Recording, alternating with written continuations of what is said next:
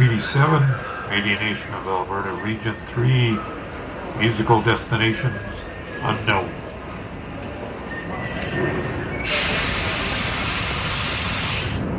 Aboard!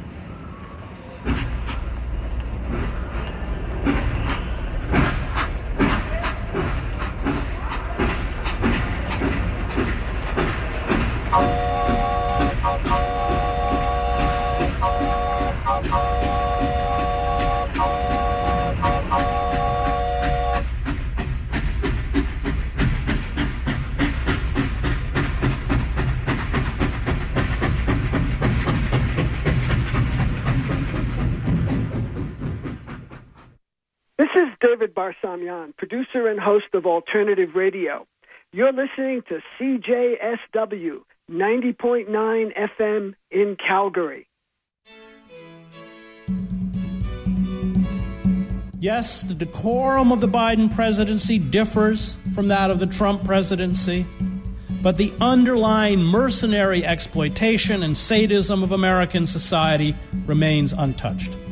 We will extract ourselves from this culture of sadism, the way the dispossessed extracted themselves from the stranglehold of crony capitalism during the Great Depression, by organizing, protesting, and disrupting the system until the ruling elites are forced to grant a measure of social and economic justice. That's Chris Hedges, and this is Alternative Radio. I'm David Barsamian. This edition of AR features Chris Hedges, Questions and Answers on American Sadism. The great 20th century Irish poet William Butler Yeats wrote, "We had fed the heart on fantasies, the heart's grown brutal from the fair." The United States has long fed its heart with fairy tales about itself. Hardly a day goes by without some new story being spun about our noble intentions, benevolence, and devotion to international law. Sadism is not something new. Just ask indigenous peoples and blacks or the Vietnamese and Iraqis. Chris Hedges warns, the violence and exploitation, which has long defined imperial projects, now defines existence at home. For empires in the end cannibalize themselves. The tyranny we long imposed on others, we now impose on ourselves. The dark pleasure derived from exploiting others is all that is left. Our guest today is Chris Hedges. He's an award-winning journalist who's reported from the Balkans, the Middle East, and Central America. He writes a weekly column for SheerPost.com, and he's the host of On Contact on RT-TV. He's the author of many books, including Wages of Rebellion and America, the Farewell Tour. Chris Hedges spoke on the Sanctuary for Independent Media in Troy, New York, on June 27th. The moderator, Megan Marone, asks the first question. I guess a first question I have for you that I was just thinking about as I was listening is that to a certain extent, you know, all of the information that you include, all of the history that you include in the speech, and the contextualization of that, it's almost like you are a storyteller for the people who are open-minded enough to listen to you. In some ways, like if you're the type of person who reads and listens to Chris Hedges, then there's this openness, and in some ways you're framing history for us and contextualizing the current social and political moment. So I'm just wondering if you've ever seen yourself in that role, given that you include detailed historical accounts in all of your speeches. I don't know if you've ever considered yourself a storyteller, but also maybe talking about the weirdness of that for you in terms of also knowing that beyond that circle of people who would be open to the vision of Chris Hedges, there's this whole other world that you are unpacking. Well, history is a story, and it's our story. But of course, as many great philosophers of history have understood. Howard Zinn has written about this, among others. The dominant forces seek to form a story that justifies, buttresses, and even glorifies their grip on power. And so all tyrannies, Hannah Arendt writes about this, seek to impose a kind of historical amnesia on a subjugated population because they don't want that population to remember, to know where it came from. And you see that always campaigns of genocide, whether it's carried out against African Americans, what was the first thing that happened when Africans were brought to the shores? Their names were taken from them, their language was taken from them. You see it with native communities, indigenous communities. There's always a cultural genocide that accompanies tyranny. And I think that cultural genocide is quite pronounced now within the United States. I think that we don't know where we came from. I'm not talking about the official narrative of great white men like FDR who saved us, which is just factually incorrect. It's all of those forces that forced the ruling elites to respond. They will always take credit for it. I mean, I didn't see the film Lincoln because I read that Frederick Douglass doesn't make an appearance in the film Lincoln.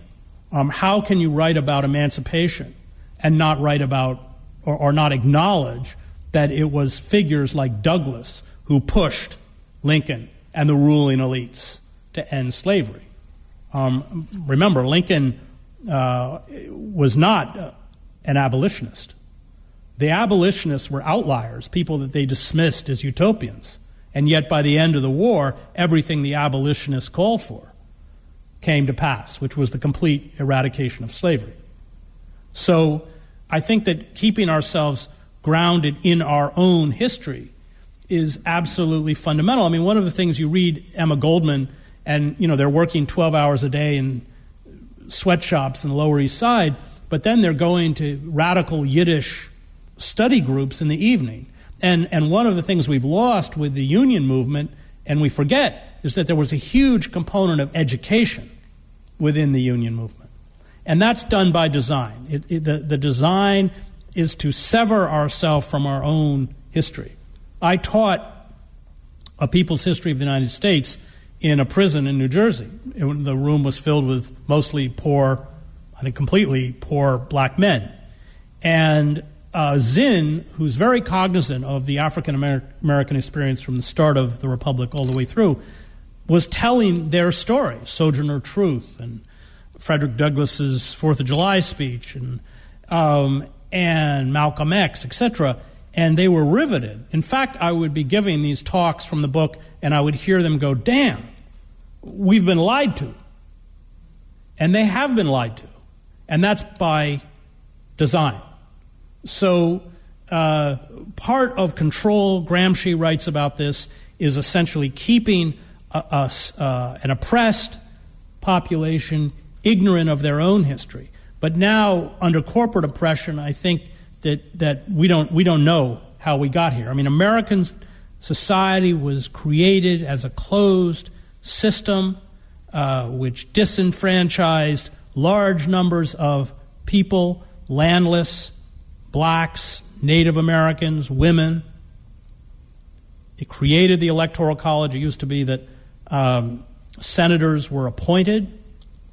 It was all done to thwart, they were quite open about it, by slaveholding white aristocrats to thwart popular democracy. And every advance that we made, as in Chronicles, and often paid for by blood, we had the bloodiest labor wars in the industrialized world. Hundreds of American workers were murdered.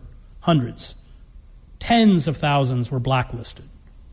Whether it was the civil rights movement, the suffragists, there was a high cost that was paid to open up that society.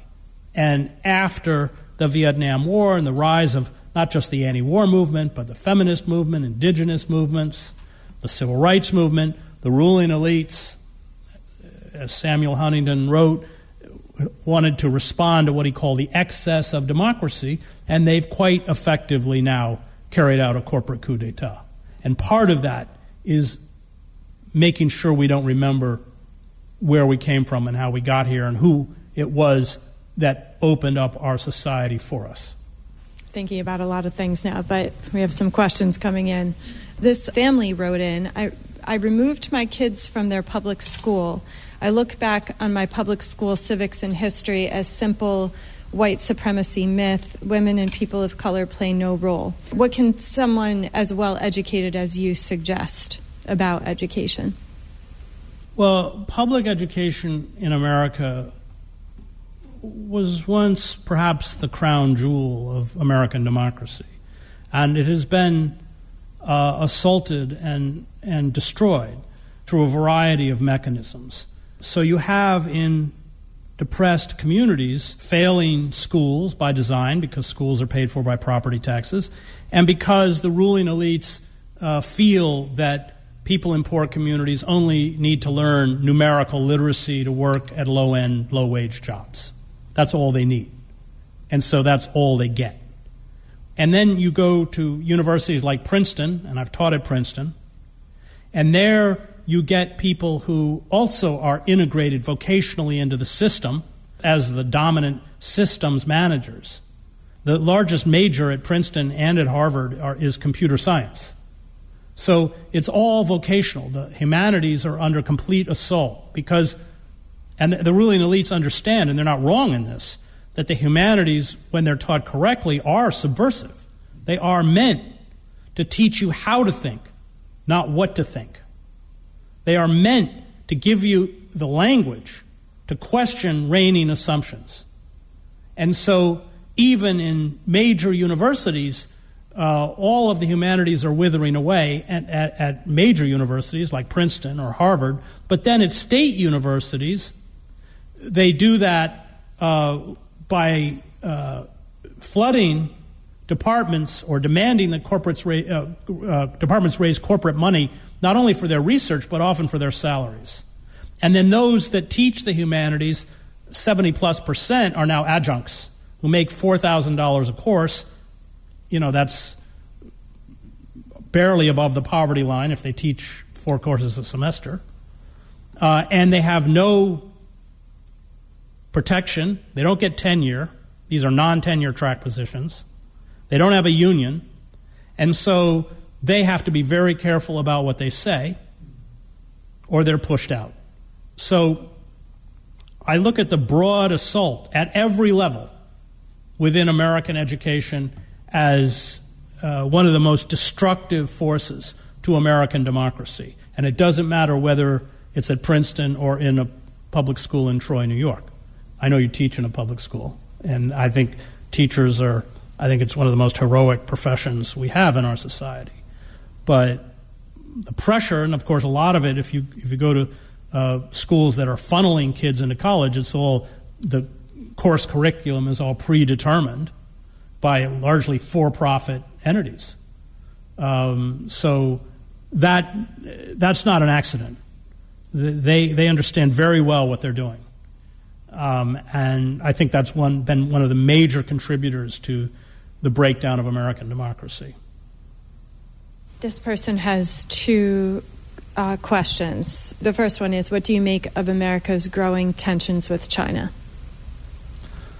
Well, I mean, the problem with military is that devours such significant amount of resources. They need to justify themselves, and they do that by creating conflicts, whether one needs to be created or not. So, for instance, Reagan had promised Gorbachev that NATO would not expand beyond Germany's borders.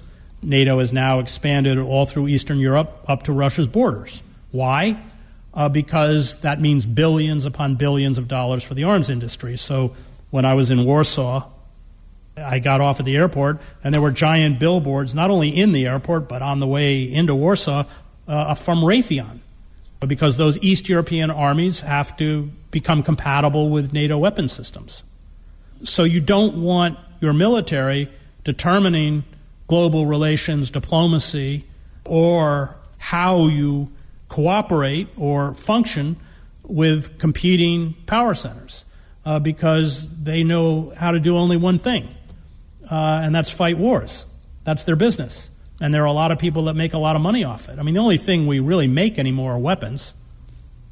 But there's no accountability control at all over the military. They don't even allow themselves to be audited. Nobody even challenges a weapon system. It doesn't matter how many billions of dollars they squander on warships that don't work, or it doesn't make any difference. And even Biden increases the military budget, and Trump increased it by 10%, and the Pentagon didn't even ask for a 10% increase. So if you look at the collapse of any imperial power, it's a rapacious, out-of-control military machine. That's what typified ancient Rome. They mounted a 1 million-man army. That's what doomed the Habsburg Empire. That's what doomed the Kaiser and the German Empire. It's what doomed most of the monarchies of Europe, because that military apparatus seized complete control and was no longer able to be contained. And that's where we are. So that's why. It's a business. It's a good business. It don't make any sense. It's extremely dangerous. Just, the expansion of NATO alone is extremely dangerous.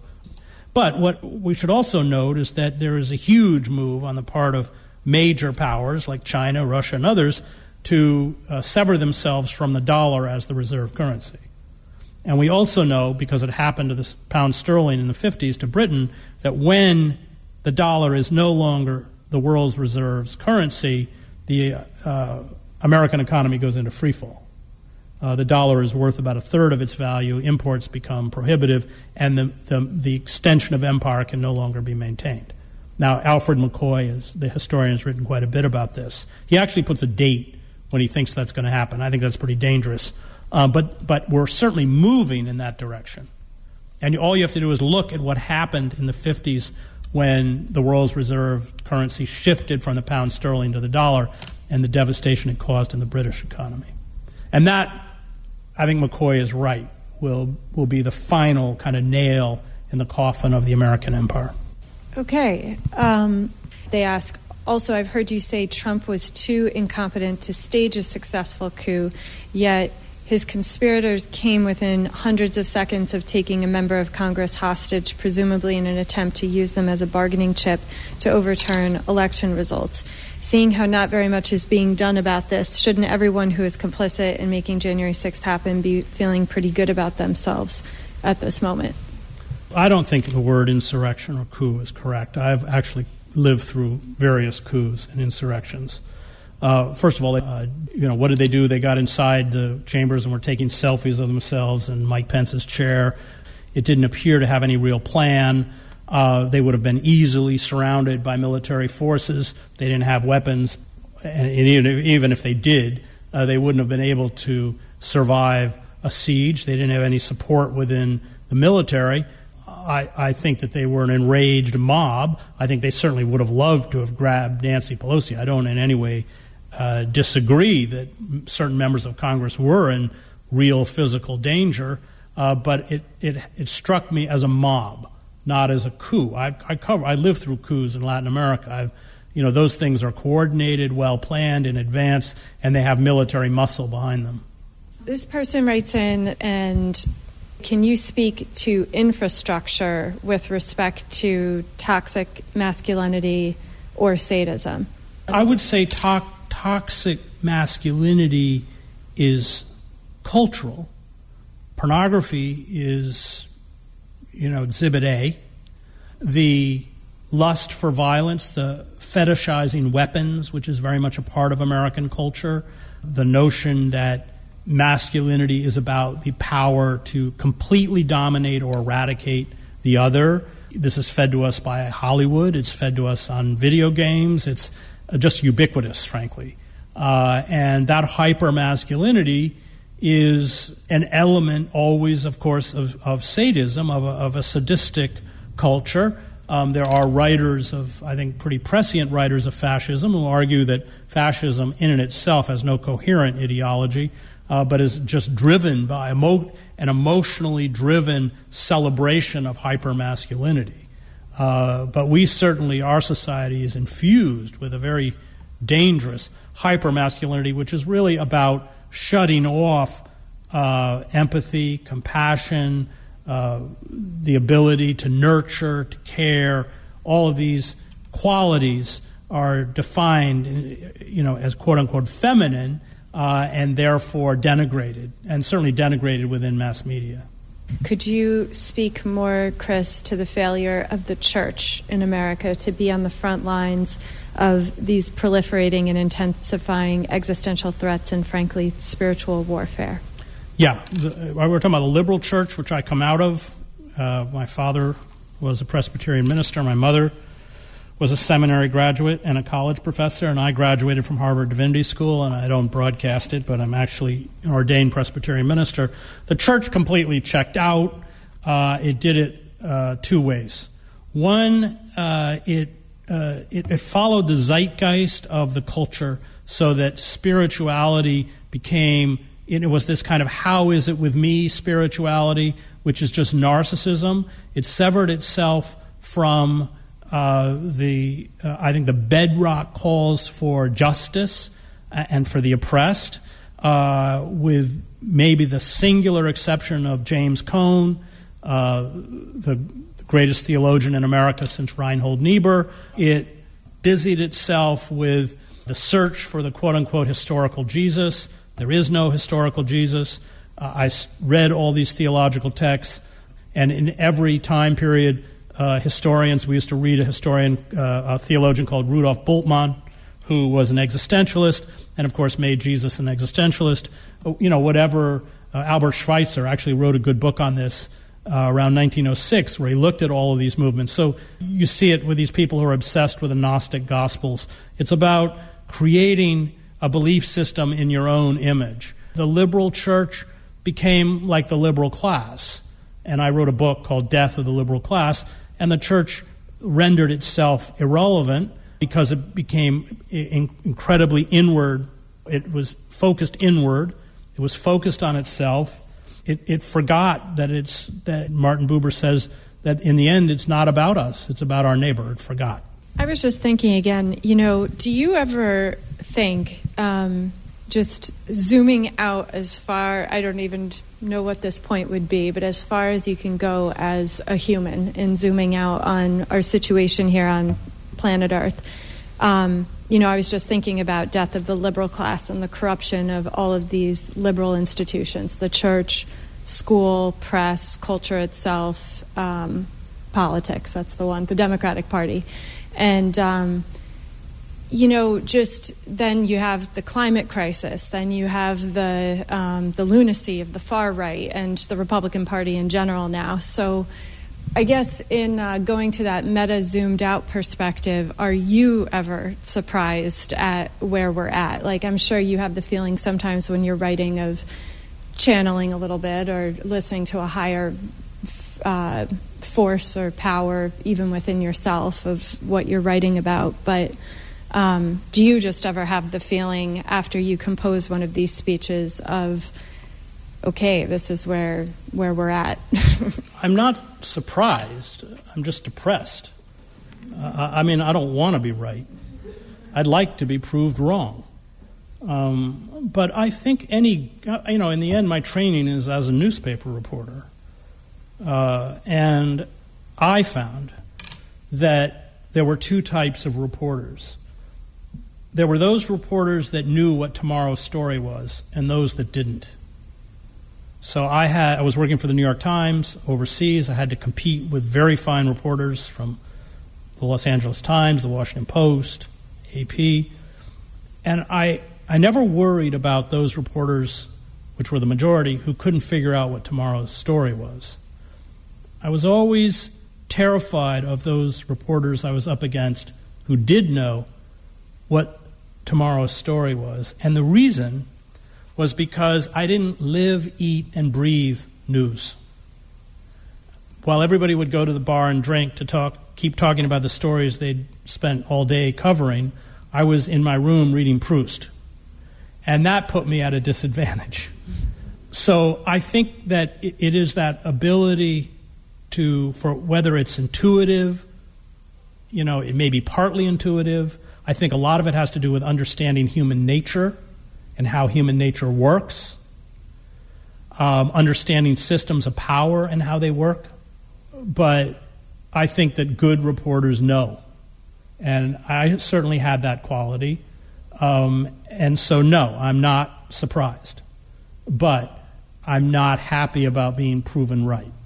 Well, thank you. Andrea B. writes in, it seems there's two energies in the world. Evil is never going to go away. It's a constant energy. Is evil fear? Or is it much more than that? Is it greed, power hunger, and how can fear be kept in check? No, evil is not fear. Fear in societies at war, first of all, fear is utterly pervasive. It's one of the reasons why you can't replicate the reality of war in a film, in images, because you've extracted from those who are watching it the predominant feeling, which is fear, along with the sounds and the smells and everything else. And the chaos. The other thing about combat is that it's utter confusion. You only know what's happening around you, a tiny perimeter around you.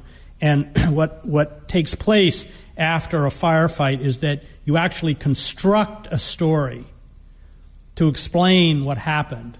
But at the moment you don't even know.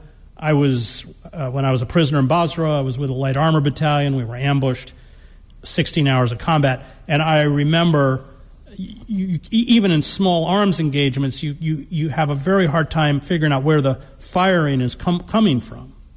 I mean, a lot of your time is just that simple task of trying to figure out where the line of fire is coming from. So fear is pervasive. Evil is not fear. And fear keeps most people passive. Susan Sontag used to say 10% of people are good, 10% of people are evil, and the rest can go either way. But fear, especially in societies that lose credibility, fear becomes the primary mechanism of control. I mean, a lot of people don't know that historically, certainly in the rise to power, Mussolini was far more violent and brutal than the Nazis. But it's that random act. Solzhenitsyn writes about this, Hannah Arendt writes about this. It's that person that, suddenly Zach disappears, and you don't know why. It's about the creation of terror or fear as a mechanism of control. I mean, radical evil, I think Kant and others who've written about radical evil are right. Or Freud, I mean, it is the death instinct. It is about the negation of the other, the dehumanization of the other, the turning the other into an object. And once people are turned into objects, then you've essentially given yourself a moral license to both manipulate and destroy because they're less than human. And that's evil. It is the denial of the humanity of the other, the inability to see yourself in the other. And that becomes a process by which that leads to the extermination of the other. So, I mean, why is racism evil? Because racism is about denying the humanity of the other, and then the consequences of that are unchecked, lethal violence by militarized police, lynching, the long litany of crimes that have been committed against African Americans in this country. I guess that's evil. It always is the precursor to the destruction of the other. You have to demonize the other, and once the other is demonized as a contaminant within the society, it's a very short step towards their physical eradication.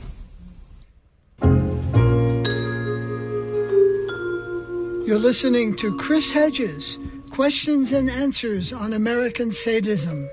This is Independent Alternative Radio. You can get CDs of this program and Vijay Prashad's book, Washington Bullets, The CIA Coups and Assassinations, by calling us at 1-800 1-800-444-1977. Again, that's 1-800-444-1977. Or go online, our website, alternativeradio.org. That's alternativeradio.org. We're offering printed transcripts, MP3s, and PDFs of this program at no charge. Just call us at 1-800-444-1977. Just with what you were just saying about objectification of an other, or even all life itself. I mean, I think even what we do to animals, and then the breakdown of the value of life there. In some ways, with corporate capitalism, it's almost like you have an inverse, it's like a photographic negative of, in other words, if the corporate state is about objectification, then you could see why, in terms of your analysis and all the different aspects of life that you pull in, why all of these systems are failing. Because if, the corporation is the top of the hegemonic pyramid here, then the corporate MO is essentially about objectification. Completely, it's a machine because we're all commodities. Yeah. We're commodities. Yeah. To exhaust, to exploit until exhaustion or collapse. That's it. And that ethos has now just permeated the entire society. This person writes in the Bull Moose. Is their online name. It says, do you think it would ever be possible, as our society is currently organized, or given these contexts, to organize a movement powerful enough to actually make the ruling class fear and force them to respond? Yes, that was done in the 1960s, which is why the ruling classes made war on everything the 60s built, starting with Ralph Nader, who I'm close to. I was Ralph Nader's speechwriter when he was running for president. Yes, they saw those movements and they were terrified. Look at the Occupy movement. The Occupy movement terrified the elites, which is why there was a coordinated effort led by Barack Obama to physically eradicate all the Occupy movements. It's why the state expended tremendous resources in terms of infiltrating it and monitoring it. And yet, when history is written, what the demands of the Occupy movement were not particularly radical. They were just not only were they reasonable, but they actually articulated what most of the country wants. I think that was a terrible mistake on the part of the ruling elites. So yes, we can, and you don't actually need a huge you need a percentage of people willing to go out into the street, but we're talking 1% to 3%. I remember talking to Jesse Jackson about marches at Birmingham, and I made a comment about the courage of the hundreds of civil rights activists who were willing to, and he started laughing. He said, hundreds? He said there's a couple dozen. Whether it was the Freedom Rides, whether it was the people standing up to Bull Connor's dogs, they weren't large in number. But they didn't back down. And they became, through their physical courage, our moral conscience. So, yes, I pray for it every night, because that's our only hope. We're already facing climate catastrophe, even if we stop all carbon emissions today. And we have no time left to fool around. But this is the only mechanism that has any chance of saving us, is one that we've seen before. And that is building mass movements that frighten the elites and that may not incorporate the participation of the vast majority, but act as their conscience. And I would say that even with Occupy, that was true at the beginning. People were sending pizzas, and Occupy acted in many ways as the conscience, and not just for the kids who were there, but for all sorts of people who didn't have jobs, who were foreclosed from their homes, who were, crippled by student debt, trapped in low-wage jobs. Yeah. Well, this next question would get at the traps of liberalism and what's going on now with in relation to any resistance movements. This is from Josh, and he asks, can you speak about Biden's new anti-terrorism measure that classifies socialists and those that oppose capitalism as domestic terrorists? And you mentioned in the speech being for Extinction Rebellion, and they mentioned something in that also about environmental groups that they deem too extreme. Yeah, I mean, we have to remember Biden was selected by the ruling elites that didn't want Sanders, although Sanders is hardly a radical. He never took on the military machine. But you had major donors in the Democratic Party, Lloyd Blankfein, the former CEO of Goldman Sachs, and others, made it very clear that if somehow Sanders was the nominee, they would vote for Trump. Now, the ruling elites didn't like Trump. He was an embarrassment. He's inept. He has the attention span of a 3-year-old. He's a megalomaniac, all the reasons we don't like Trump.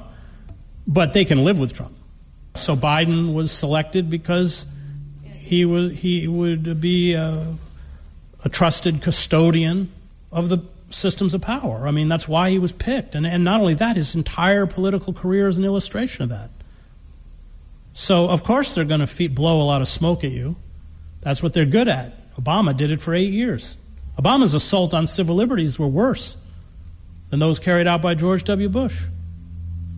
And I sued him in federal court over one of his actions, the Section 1021 of the National Defense Authorization Act. But he reinterpreted the Authorization to Use Military Force Act as giving the executive branch the right to order the assassination of U.S. citizens, Anwar al-Awlaki. He used the Espionage Act 9 times. It had only been used 3 times, from 1917 when it was written until 2009 when Obama took office against whistleblowers. Obama used it 9 times to shut down whistleblowers. So, and Biden was part of this, an integral part of this process. I mean, go back and read Biden's stuff on the war on crime in the 90s. It's blood-curdling. I mean, it's really appalling. He brags about increasing federal death penalty crimes to 51. I think they'd been 2 or 3 before. He brags about it. It was all this super predator rhetoric. I teach in a prison, and half of my students would not be in that prison but for Clinton and Biden. The numbers of lives that Biden is responsible for destroying in this country alone, and the families that he devastated. He should never be forgiven for that. But, whether it's Israel, these people are very skilled at manipulating the message. But you've got to look at what they do and shut down the message. And the person who tipped me off on Obama was Dennis Kucinich, who gave me Obama's voting record, 2-year voting record in the Senate. He said, you got to read it. There is just not a corporate giveaway that this guy didn't support. He even supported the death penalty. And then Dennis said, when he went to baseball games in Cleveland, I'm imitating Dennis, the ushers would go up and down the aisles saying, get your scorecard, get your scorecard. That's like the numbers for all the players. That's all you look at. Everything else is a mirage. And that's what you got to do with Biden. But, most people don't look. Most people are passive consumers of information, and almost all information is corporate garbage.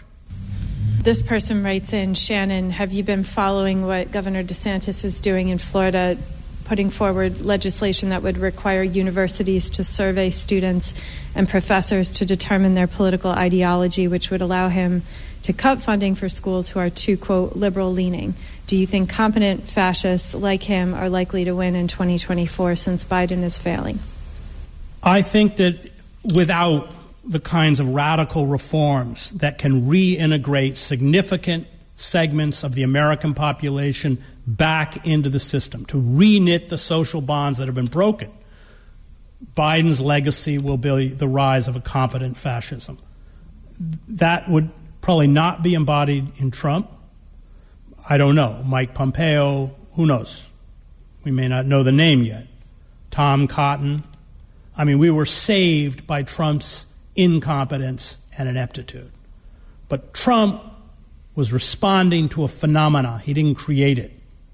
Trump was the symptom, not the disease. And if we don't address the disease, then what's left of our very anemic democracy will be extinguished. And I fear that Biden's legacy will be like von Papen, to try and reach back to recreate a neoliberal ancien regime embodied in figures like Clinton, Bush, Obama, that across the political spectrum people aren't buying. Your thoughts on solutions journalism and how it may factor into all of this? That was from Bernice. Well, I mean, let's just drop the word solutions. Journalism is a dying phenomenon. You see it in the consolidation of corporate control of newsrooms, the massive layoffs. You see it in the algorithms that marginalize writers such as myself on the internet. So when the contents of Hunter Biden's laptop are published by the New York Post is locked out of its own Twitter account. The walls are closing in on those of us who confront corporate and imperial power. I mean, I was once about as mainstream as you could get. And this kind of critique is totally unpalatable now, even on the margins of the internet. And that's not conjecture, because I was at Truthdig with Bob Scheer, and the publisher tried to fire Scheer. We went on strike. She fired all of us. But right before then, the IT people did a graph on terms of impressions. So that means that impressions are like if you went to Google and you typed in imperialism, and I had typed in an article about imperialism recently, it would come up with everything else. So the algorithms mean that I don't come up. And so there was a decline in terms of referrals by impressions over a 12-month period that dropped from over 700,000 to below 200,000, or probably even below that now. And that's why I have a show on RT, because I can't, this kind of critique is not palatable on MSNBC or anywhere else. It's the same reason I used, when I covered Czechoslovakia, if I wanted to listen to Václav Havel, I had to listen to Voice of America. And Havel was a socialist. He didn't support American imperialism, but it was the only platform that he had. So I worry about, the corrosion of journalism. I think that the large mainstream media organizations have just become cheerleaders for one side or the other.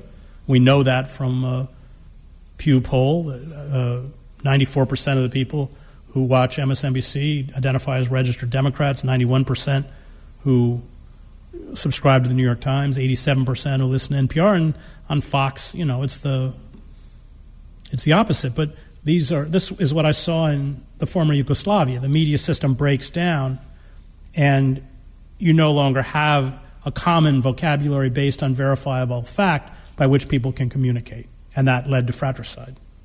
And that's what's happening. Now, it's very profitable. This is a profit model. It's a commercial model, but it's very dangerous, both for journalism and for our democracy. I know you have children. I hope you don't mind me bringing that up. Do you find it difficult to talk to young people? So, do you have your own feelings for how you communicate with young people, given what the situation on the ground is? And B, also, do you think about, I was thinking about Kierkegaard before, desire. And, you have the words despair and now sadism, and how these conditions, they cut into our desire, not just bodily desire, but I'm speaking in the full sense of the word, because that relates to how a child is raised too. You raise a child to feel like they can have full capacity of desire. So, first just thinking about kids, and then also your thoughts on desire. Well, I became a vegan because of environmental reasons. That it was, and you should all watch Cowspiracy, goofy title, but it's a good movie, because I realized the extent to which the animal agriculture industry was contributing to global warming and the breakdown of the environment, and it was something I could wake up the next morning and do. And so my kids are vegan, and they know why they're vegan. And I think that being honest about what it is we face, but then giving them something that they can do, becomes a way of giving them a sense of empowerment. I certainly speak about climate change. I probably don't give them Clive Hamilton's book. I think we have to acknowledge that reality. And I think they fully understand that we have to do everything in our power to thwart these forces. I mean, the Amazon rainforest is largely cut down for soy to feed animals. And it doesn't mean we'll change the world. It doesn't mean most people will become vegan. But we have to accept individual responsibility and take individual action. Is it possible to go into public office and do it differently, or are politicians pressured to fall in line? Well, they're either pressured to fall in line, and AOC has fallen in line, or they're gotten rid of, the way Dennis Kucinich was gotten rid of when the Democratic machine in Ohio did redistricting so that he wouldn't get reelected to the House. I think that there should be, I've voted for the Green Party since 2000. I don't vote for Democrats, but change won't come through electoral politics. It will come off the street. And it's good to have third-party candidates that articulate positions we care about, but we're not going to affect the system through elections. I vote. That great quote from Emma Goldman, if voting was that effective, it would be illegal. It's just not that effective. What's effective is building, as we saw in the 60s, anti-war movements, women's movements, environmental movements. That's what's effective. And keeping politicians in check, making them afraid. And so we almost have to start from scratch because all of our popular movements have been decimated by design. And we have to rebuild them. And it's one of the reasons why I have so much respect for Sanctuary, because it's going to be rebuilt in localities. It's going to, like these seeds, that's where it's going to come from. It's not going to come floating down from on high. There are socialists, but the forces arrayed against them, as you know, are fierce. So, what happens to Rafael Correa in Ecuador? We still have a blockade of Cuba. This is nuts. The latest in the UN, they just had a vote to lift the blockade. Every country on earth voted to lift, I think it's a 60-year-old blockade, except for the United States and Israel. What happened in Cuba, the imperial power just doesn't forgive. So, yes, there are, but those political leaders, I would argue, like Dennis. I think Dennis is a person of integrity. He was driven out of his office as mayor of Cleveland when the business community organized against him, threw the city into default, and then in Congress when the Democratic machine redistricted, so he couldn't, in a way that they knew he wouldn't be reelected. What happened to McGovern? McGovern gets the nomination in 72, and you have the hierarchy of the Republican and the Democratic parties uniting to destroy McGovern. Henry Wallace, 1948, the same. We're not going anywhere without movements. It's not that there aren't political figures out there who are honest. It's just that without those movements, they're powerless. Yeah, you mentioned things that the Biden administration wouldn't do or couldn't do or wouldn't do. What I want to ask is there anything at this point that we should endorse that administration is doing? Is anything? Well, the Biden administration is undoing through executive orders some of the damage that Trump has done, all of which is good. I support it. But my fundamental point is that unless the Biden administration deals with these deep structural deformities, we're finished. And they're not doing that. Biden campaigned on a stimulus check for every American family of $2,000. That vanished. Biden campaigned on $15 minimum wage. That vanished. Biden campaigned on the public option. That vanished. That's not new for the Democratic Party. But if we don't begin to build those structural reforms to mitigate the deep inequities within the society, then Biden's legacy will be a competent fascist.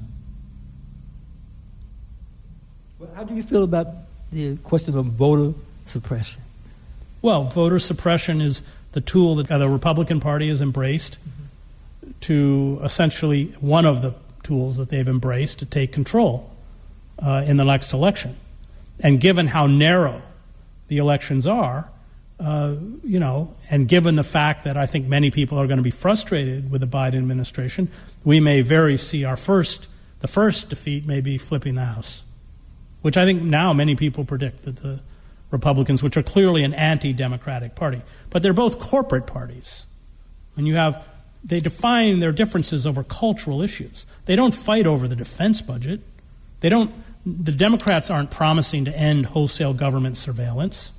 I mean, they fight over what Freud called the narcissism of minor difference. Yes, the Democrats are more palatable culturally. They're not overtly racist. But I tell my students in the prison, some will say, well, nobody ever called me, insulted me. And I'll say, well, you describe to me your school in Camden, New Jersey. And then I say, okay, now I'm going to tell you about the public school in Princeton, New Jersey, that has an Olympic swimming pool and a black box theater that cost $1 million. And, and I said, that's racism. That's institutional. That's still racism. And those are the kinds of things that have to be dealt with, and Biden's not dealing with it. Do you consider racism as a technique of sadism? Yes. And of course so, what do you think we could do to stop the continuing divide in the freedom movement that's pushing for democracy for all people? Well, I mean, part of the problem is that the stories of the working poor and even the working class are invisible in the media landscape because commercial advertisers don't make money from them. So the media doesn't report them. So if huge segments of your population have been rendered invisible, essentially they've been neutered in terms of not only having a voice, but being able to build empathy for their experience. And that contributes, especially with the siloing of demographics into competing media centers, that makes it almost impossible to counter. I mean, racism is about stereotyping. It's totally fictional, but it is about creating a racial stereotype. And that is broken by actually knowing people who are confined within that stereotype, because when you really know them, then, of course, you realize that the stereotype is ridiculous. But we're living in a society where, especially in the media landscape, and I would say in terms of the economic landscape. So, societies are segregated. I live in New Jersey. It's one of the most segregated states in America. I live in Princeton. Are there black people in Princeton? Yeah, there are. They teach in Princeton. But Camden is 94%, 96% people of color. It's the poorest city per capita in the United States. But you don't even drive through it on the way to Philly because they built an overpass, so you drive over it. So people don't ever see it. And that's a fundamental contributor to racism. Thank you very much. Thank you. Thanks, Chris.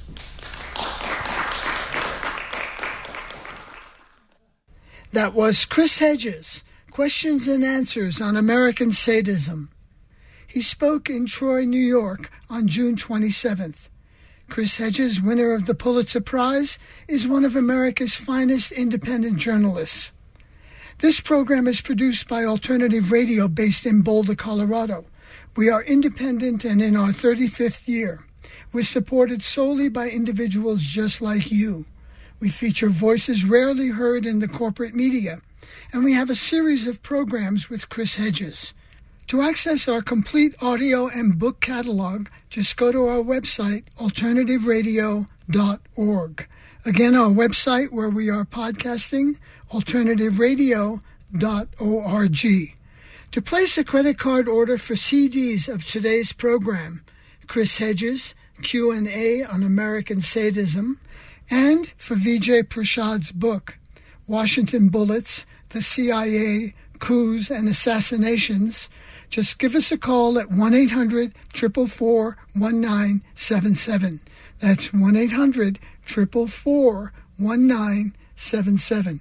Or you can order online on our website, alternativeradio.org.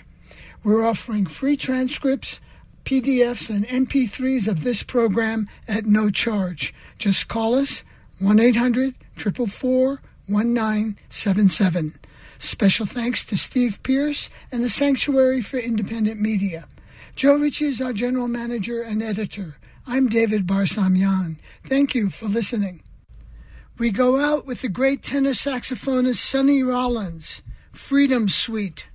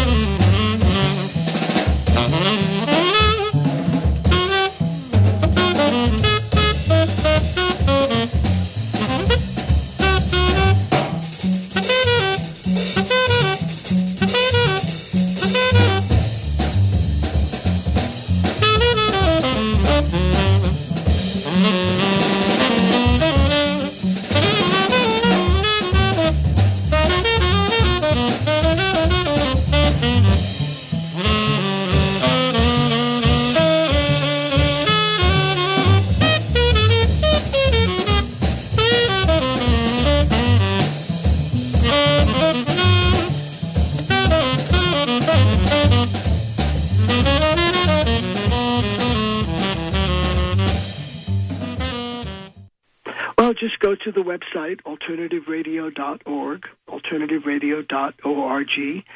We, too, are independent and are supported solely by listeners who make donations, purchase transcripts, MP3s, or CDs of our programs. So we're very much dependent on listeners out there. CJSW 90.9 FM, traveling from the University of Calgary, the land of the people of the Treaty 7, Métis Nation of Alberta, Region 3, musical destinations unknown.